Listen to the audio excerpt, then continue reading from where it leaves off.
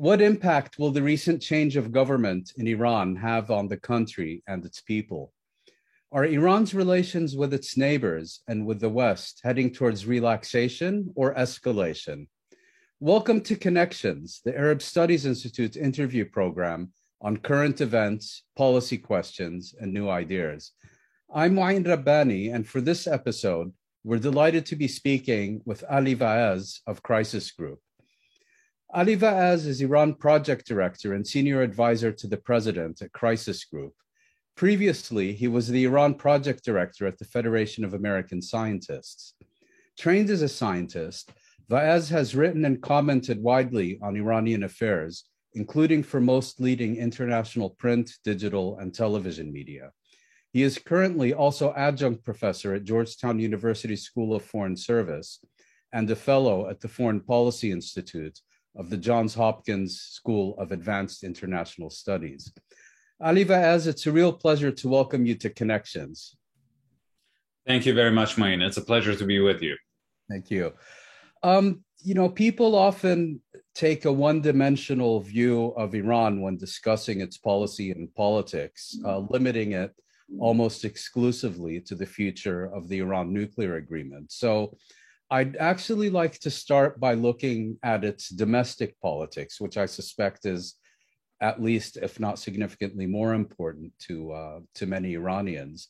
And in this context, I'd like to ask you about the recent Iranian parliamentary elections, the presidential elections, a change in government. We now have a new president and a new government in Iran. And I know I've heard you comment that this had been the least free and most restricted election in Iran since 1979, but also that it could lead to significant changes in domestic policy. So I'd be very interested to hear from you. What do you believe has been and will be the impact of these elections and the change of government on domestic policy and politics? Sure. That's actually a very good way of starting this conversation. The reality is Iranian elections, at least over the past 3 decades, were always unfree, unfair, but at least competitive.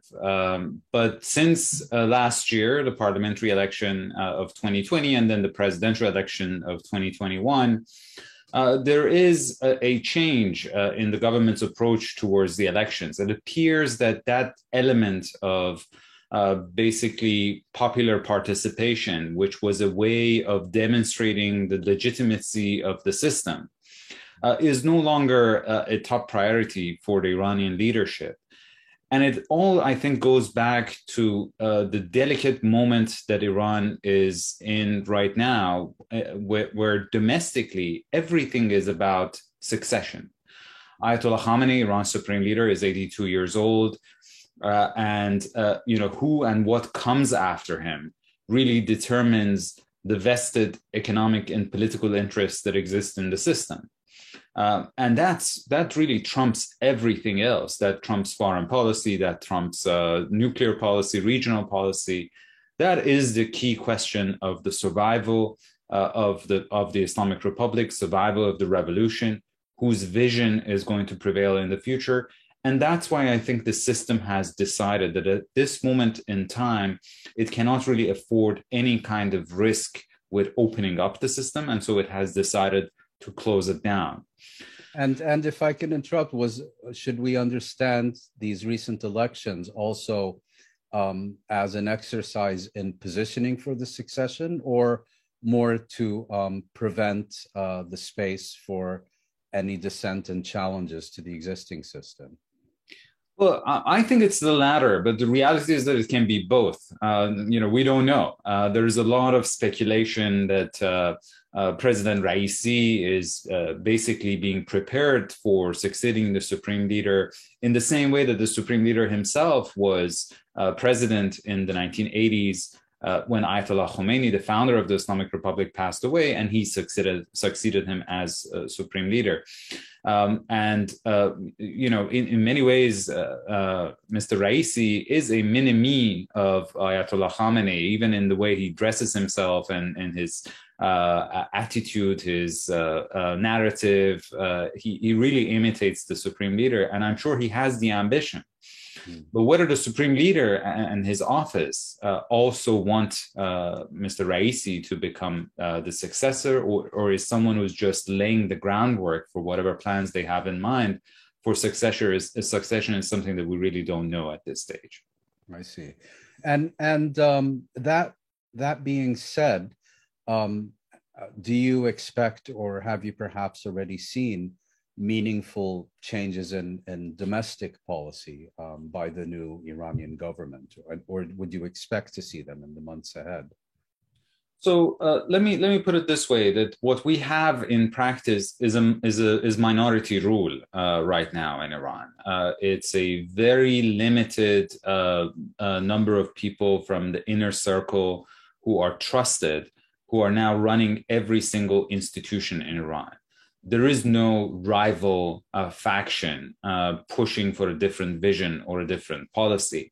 This is, I would even argue, the first time in the history of Islamic Republic since 1979 that you have such a unified rule of a small group of political elite. A lot of people draw comparisons between this period right now and Ahmadinejad's presidency, when the conservatives were also in control of, seemingly in control of all institutions of power.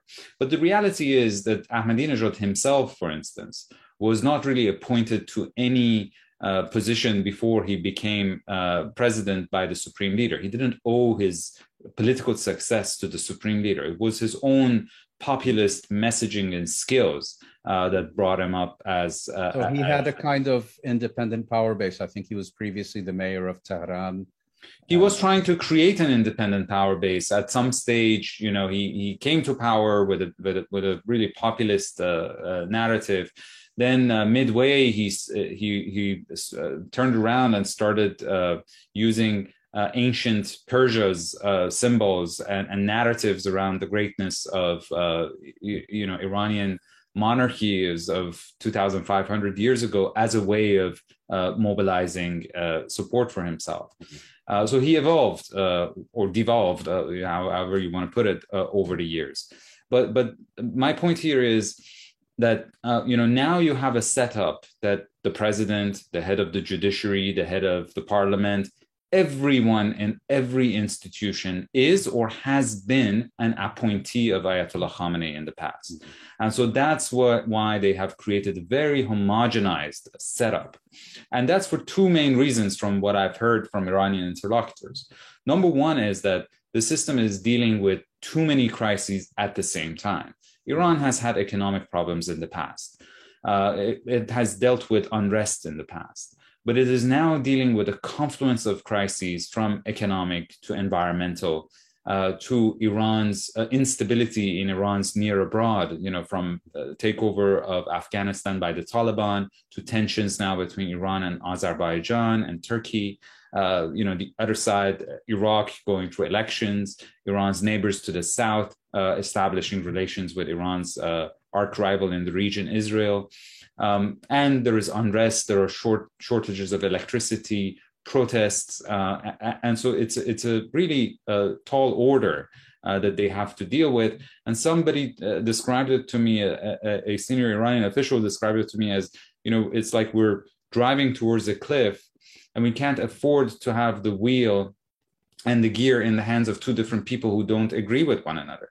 We need to have, at least at this stage, put aside even the concept of pluralism, because the priority is the survival of the system. And again, I think that's even overshadowed by the bigger question of Ayatollah Khamenei's succession.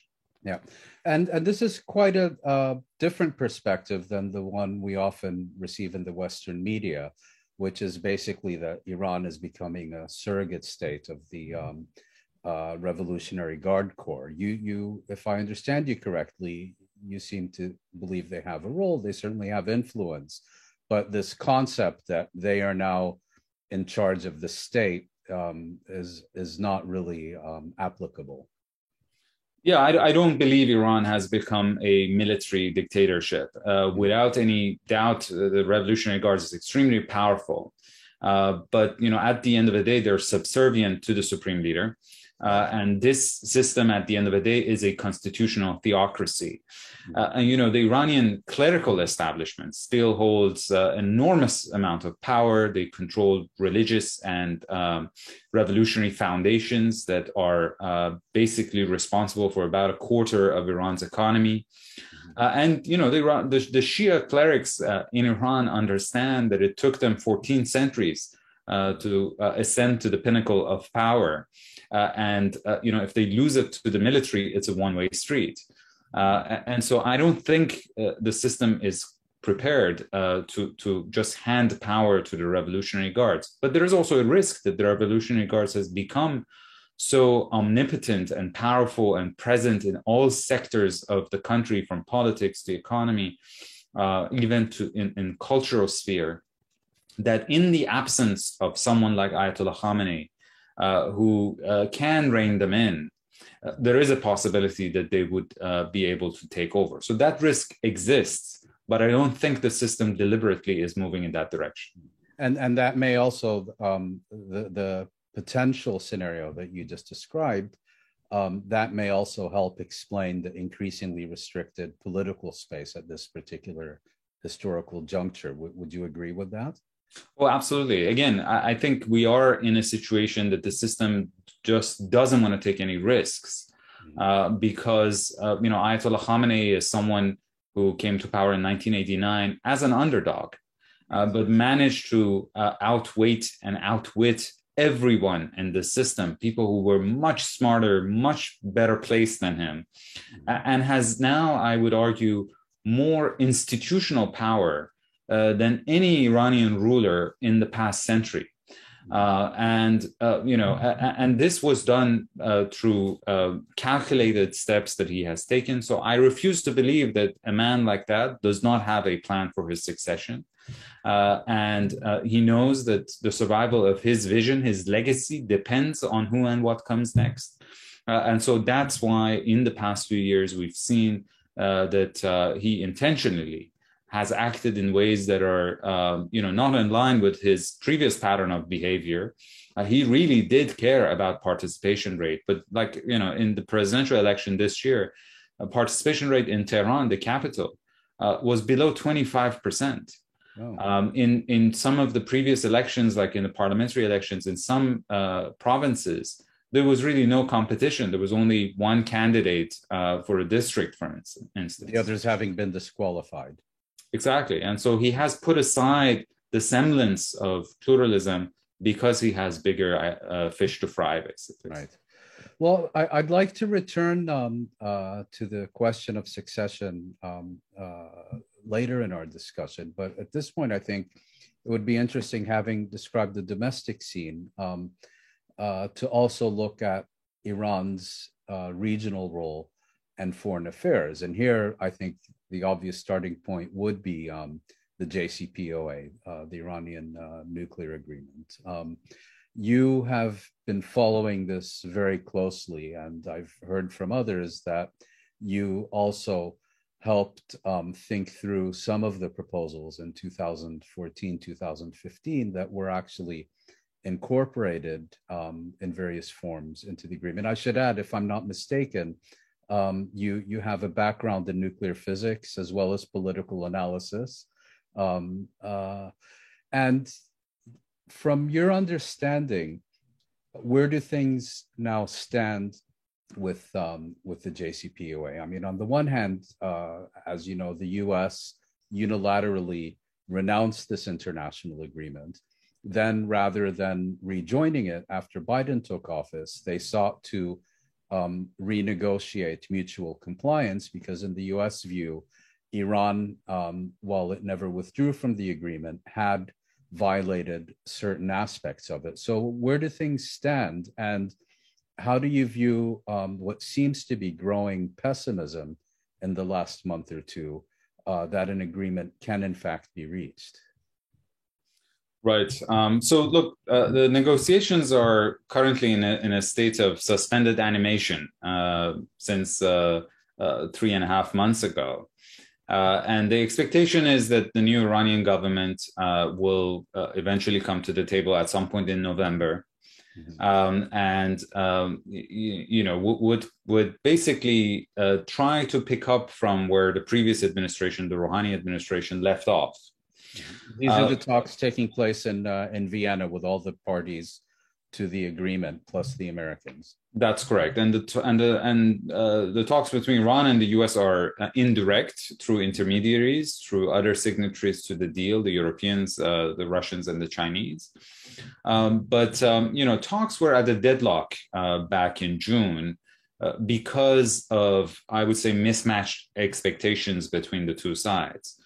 So the Iranians, as a matter of principle, see themselves as the aggrieved party here. They were fulfilling their obligations under the deal, but the U.S. withdrew from the deal. Iran stayed in it even a year after Trump ended U.S. participation in the agreement, in the hope that the Europeans would try to help Iran confront the economic coercion that the Trump administration, the maximum pressure campaign, as it was exactly. And when that didn't work, Iran started in a incremental manner rolling back its own compliance with its nuclear obligations. But the reality is that the U.S. administration, the Biden administration, has not treated them as the aggrieved party. It has treated them as any other adversarial country that the U.S. is negotiating with. Mm-hmm. And in addition to that, it has, asked Iran to commit to a follow-on negotiation to get what the Biden administration has called a longer and stronger nuclear deal. Biden, during his presidential campaign, never mentioned return to the nuclear deal, the JCPOA, Joint Comprehensive Plan of Action, without also simultaneously mentioning that there is a need to build a follow-on successor agreement on top of it. Sorry, but I think during the campaign, Biden at one point even said that the U.S. expected Iran to return to full compliance first before the U.S. would rejoin the agreement. Is that right? No, that came after. That came during the transition, and then during the first few weeks of the Biden administration. The Iranian expectation was that given that Biden and his team are the same people who in the Obama administration negotiated, supported the JCPOA, that first of all, there will be a mea culpa of taking responsibility for the fact that it was the U.S. that reneged on the agreement, and the economic damages caused by the maximum pressure strategy. The Iranians estimate that it amounts to about $1 trillion. They expected that at least there would be a mention of regret that this has happened.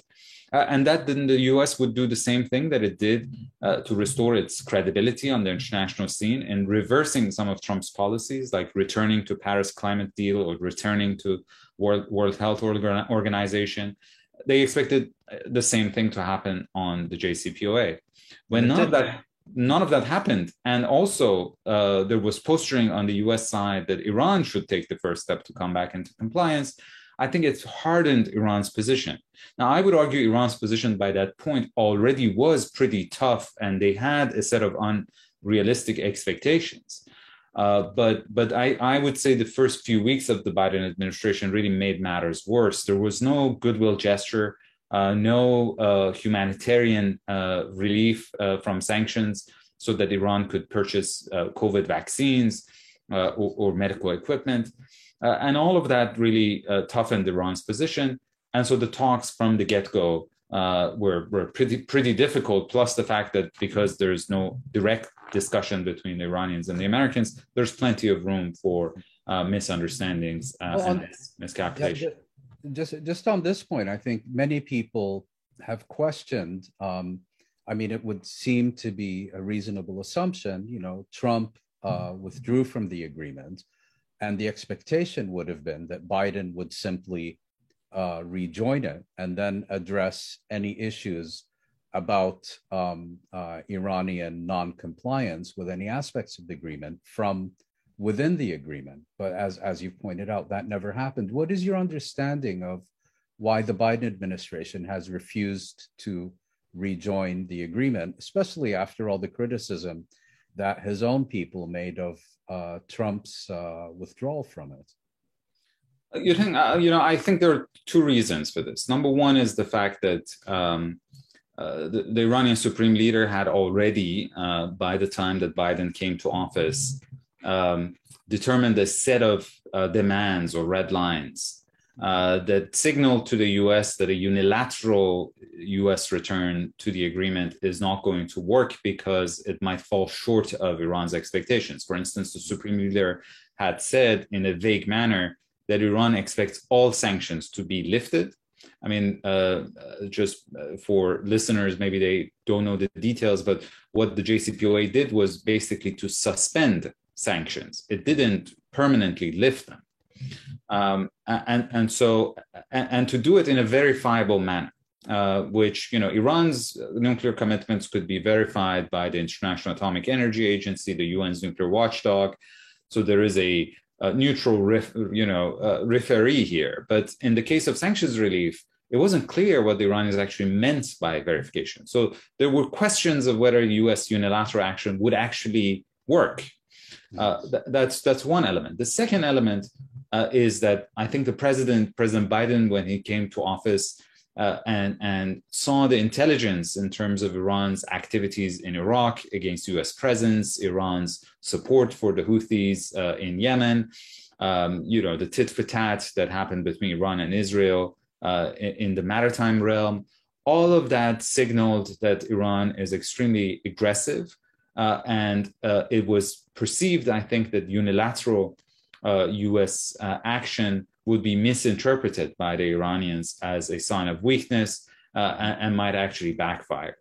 So it's a combination of those two factors. But also initially in the first few weeks of the Biden administration, there was a debate about the policy and there was consultation with allies. And that also slowed down the process and again, led to Iran hardening its own stance.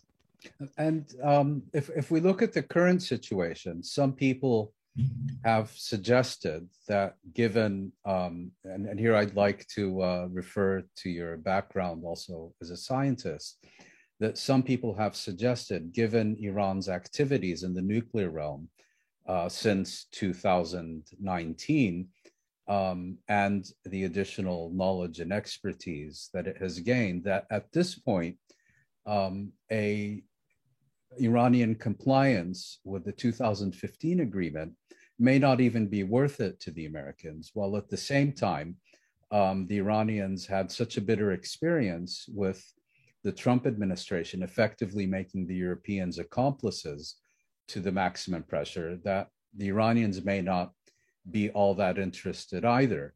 But at the same time, they say there's a big difference between 2021 and 2011, which is that currently a full agreement or armed conflict are not the only options, that there could also be various informal understandings or limited agreements. How do you see these issues? So look, I don't think either side has made the strategic decision that the nuclear deal is no longer serving their interest. Mm-hmm. I think there are tactical differences in terms of how to return to mutual compliance with the JCPOA. Mm-hmm. But both sides still see it in their interest. And at the end of the day, the alternatives to it are really not that much more attractive for either side either. Take into account, for instance, that if the JCPOA completely collapses, and I say it as a possibility because we might not have a moment of collapse. It might be a process. But if the JCPOA collapses, it basically means that Iran's nuclear program will continue to grow. It's now 1 month away from the point of breakout, which is an artificial concept, but basically is the amount of time that it takes to accumulate enough fissile material for a single nuclear weapon. That doesn't mean you have the weapon, but it means you have the material for a weapon, and then you have to fashion it into a weapon and weaponize. So it becomes only a question of taking a decision rather than acquiring scientific expertise. That's correct. Yes, and the JCPOA extended that timeline to 12 months. Mm-hmm. And now, as a result of the Trump administration withdrawal, which led to Iranian violations of the deal, breakout time is at 1 month. Now, imagine if this process, if the deal collapses or that we get into a protracted stalemate in the negotiations, which means that Iran's nuclear program will continue to grow. In a few months, Iran's breakout time will be near zero. And that would for sure, raise alarm bells. And there is a possibility of an Israeli or US, or actually both, taking military action against Iran's nuclear facilities. Even if that doesn't happen, the JCPOA will become completely irrelevant because Iran would make the kind of advancements in terms of research and development, the kind of knowledge that they will learn that you can't bomb out of their head or wipe out of their head of their scientists, that it would require a different deal. So the JCPOA non-proliferation value will be completely lost. On the Iranian side, it also means that Iran would have to continue to live under sanctions. Now, the new government in Iran, the Raisi administration's view, is that they can survive without sanctions relief. The reality is, after the US has basically thrown the entire kitchen sink at them, everything that could be sanctioned has already been sanctioned, but they're still standing. And they believe that, they might not be able to thrive, but they can survive. And the reality is that they have a much bigger space to ratchet up the nuclear program, ratchet down the inspections, and also escalate in the region, especially against US presence in Iraq and Syria. Then the US can match their leverage. Because again, the US is almost maxed out. And so that creates in the minds of the new Iranian administration this perception that time is on their side, and so that's, I think, the main reason that they have not returned to the negotiating table. But also that there is a real, I don't think it's just a rhetorical issue. There is real skepticism on the Iranian side that the US can deliver on sanctions relief. Because they've gone through this experience before. In 2016, sanctions relief really fell short of their expectations. Other than oil and gas, their economy, their banking sector never went back to normal. Trade was never normalized. And they fear that Democrats might lose control over Congress in 2022 and might even lose the White House in 2024. And so there are some in Iran who believe this kind of uncertainty that is created as a result of the sanction switch being on and off every 2 years or every 4 years is more detrimental to the Iranian economy than the predictability that they need to basically count on their own resources and become self-sufficient. And so a combination of all of that, I think, has resulted in a very tough Iranian approach towards the negotiations, which has created a lot of pessimism about the possibility of a breakthrough. And is your current expectation assessment that the resumption of talks will or will not lead to diplomatic success? Look, I think there is a narrow path forward, but it requires both sides to demonstrate flexibility. If they go back to the table and pick up from where they left off with the same demands or even new or bolder red lines, the outcome is not going to be that different. It really requires both of them to understand that status quo ante is not entirely restorable. But if Iran gets 70% of sanctions relief that it wishes for, is better than zero. And if the US gets 70% of non-proliferation value of the JCPOA, is better than zero. If they go in with that mentality, I think there is a path forward. But again, there is a lot of bad blood here. There's a lot of mistrust. And so it's going to be an extremely difficult negotiation. And at the end of the day, if they restore the JCPOA, then I think it's in their mutual interest to negotiate a successor agreement, because both sides were unsatisfied with the original agreement. The Iranians were unhappy with sanctions relief. They require sanctions relief that goes beyond what the JCPOA offered. And the US was unsatisfied with some of the nuclear restrictions. And then eventually, once you get a successor agreement, it would also hopefully be more sustainable, which is another major shortcoming of the JCPOA if we look at the record of the past 4 years. So you were saying earlier that Iran, from its own perspective, has escalatory dominance, if I can use that term, over the United States.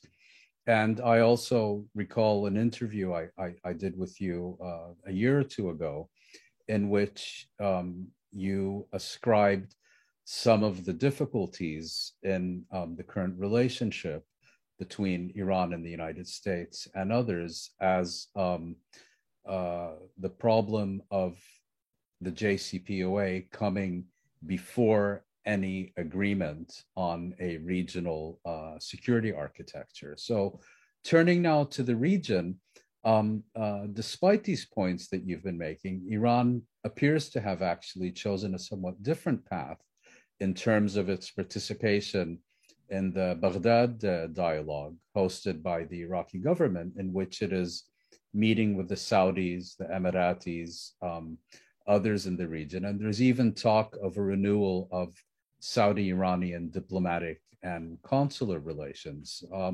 Should we see these discussions as serious, or are they kind of window dressing, or is there a real interdependence between what's happening in the region and what's happening internationally?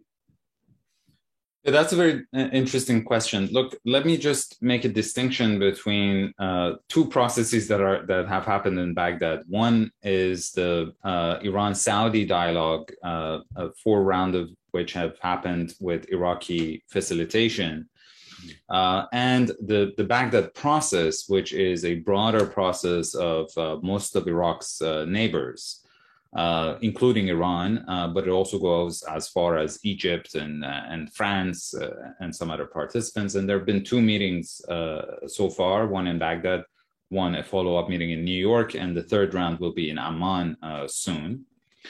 I'm not as optimistic about the latter as I am about the former, in the sense that a broader group, I think, brings a lot of complexities to the table. If we're focused on the Gulf per se, or let's put it this way, 6+2, which are the 6 GCC countries plus Iran and Iraq, I think you have a better chance of success than if you bring in other countries that brings other the difficulties and complexities, including Iraq's close neighbor, France. Yes, absolutely. So there are too many cooks in this kitchen, I think, and there are too many ambitions and agendas. So I'm not, although I find it quite promising that leaders in the region are now willing to actually be under the safe roof and talk to one another. That in and of itself, I think, is an important development. But I'm a bit skeptical about the Baghdad process.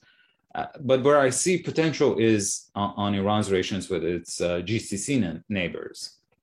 And here is where the situation is completely different than 2015 when the JCPOA was finalized.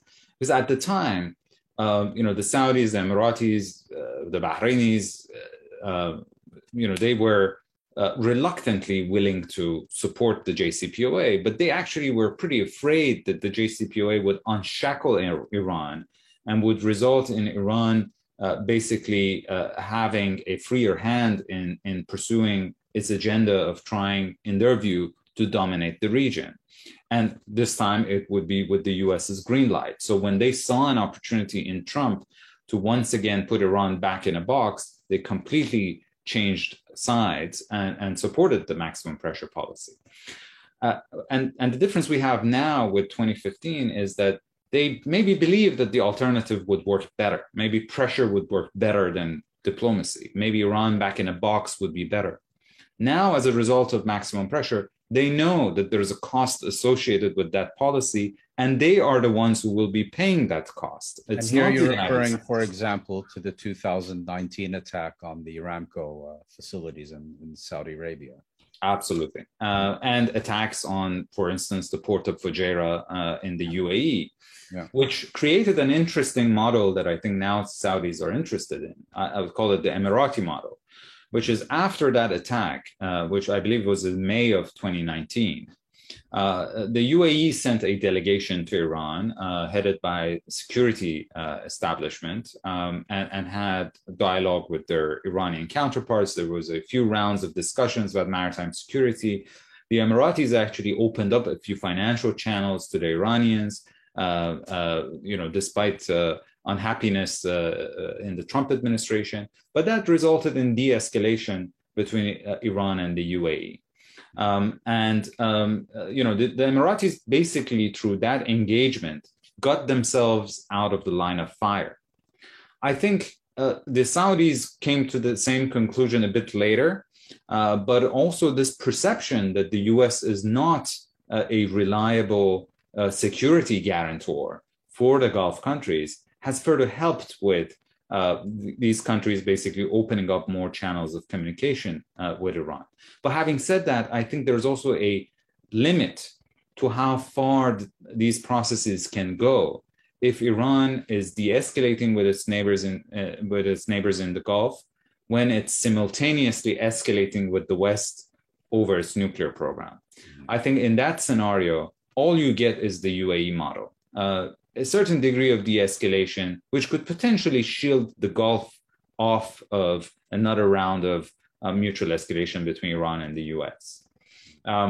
But if the JCPOA is restored, then I think you have a much better basis to combine the effort of diffusing the nuclear crisis with efforts of actually dialogue in the region that could go hand in hand in addressing some of the other concerns about Iran's policy in the region, be it its support for proxies or proliferation of technologies like ballistic missiles or drones to non-state actors in the region.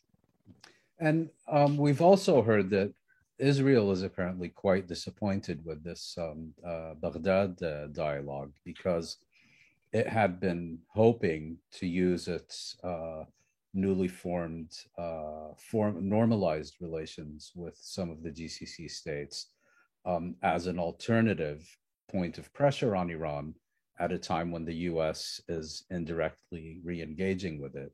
And, we've seen a continuation of Israeli sabotage and assassination attacks on Iran. Where do you see that relationship heading given the regional and international environment we've been discussing?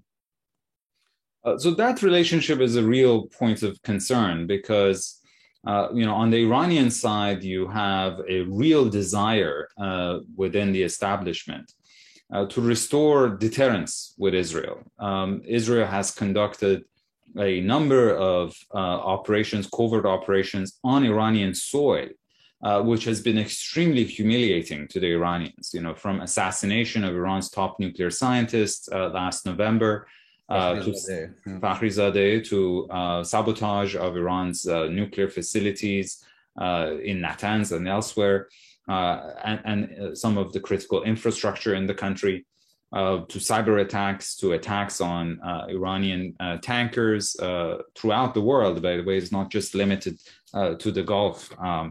It goes as far as the Mediterranean or the Red Sea, and Iranian retaliation of that.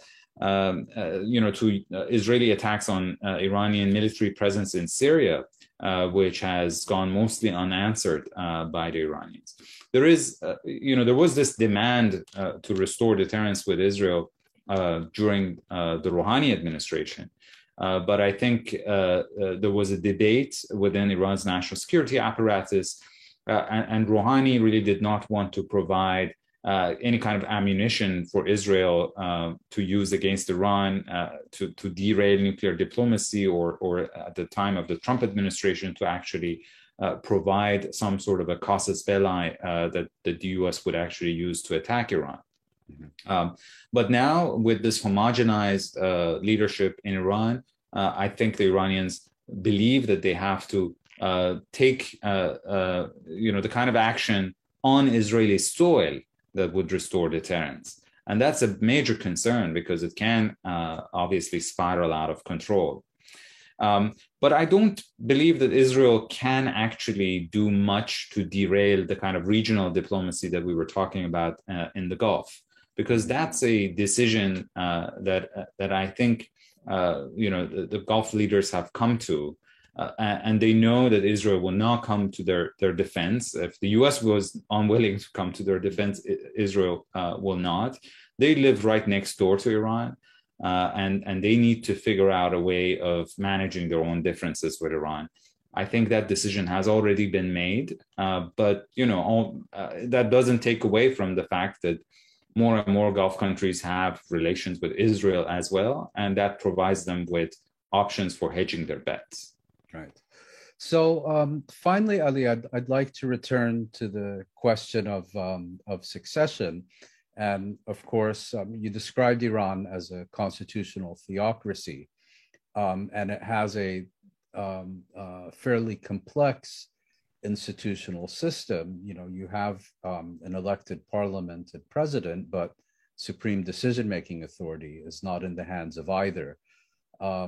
If I'm not mistaken, if we go back to the late 1980s, Rafsanjani was a designated successor until I can't recall if it was Ayatollah Khomeini who subsequently anointed Khamenei, or whether he ascended after Khomeini's death. But looking at the situation now, do you expect the succession to unfold in a manner that is decided by the current supreme leader, or once he is departed from the scene, will other centers of power be able to reach a decision and appoint new leaders that are perhaps at variance with the wishes of the current leadership? So look, we only have one data set to look at in terms of precedence of succession in Iran, and that's 1989. And if we had this discussion 6 months before Ayatollah Khomeini passed away, there was a designated successor in the form of Ayatollah Montazeri, who was one of the founders of the revolution. And we knew that, the Assembly of Experts, which is this institution which is in charge of selecting the supreme leader, would have to elect a successor who has to be an Ayatollah. Mm-hmm. 6 months later, Khamenei, who at the time was not even an Ayatollah and was not even a designated successor, became supreme leader through the kind of machinations that actually Rafsanjani brought to the fore, and he was known as Ayatollah Machiavelli in Iran in many ways. A very savvy political operator, and that eventually, came at his own detriment, because eventually Khamenei became so powerful that he completely even sidelined Rafsanjani. Yeah. But just to say that, we can't look just at the tea leaves and try to read them and predict what's going to come next, because Iran is not really amenable to those kind of projections. But there are a few things that I think are clear, and that's the fact that the difference between right now or whenever Ayatollah Khamenei passes. And by the way, let me add this, that he's 82 now. His father lived. Some have lived longer. Yeah. His father lived to be 104. So he has good genes, and who knows? Maybe we'll have this discussion 10 years from now, or maybe things would change in a week. Who knows?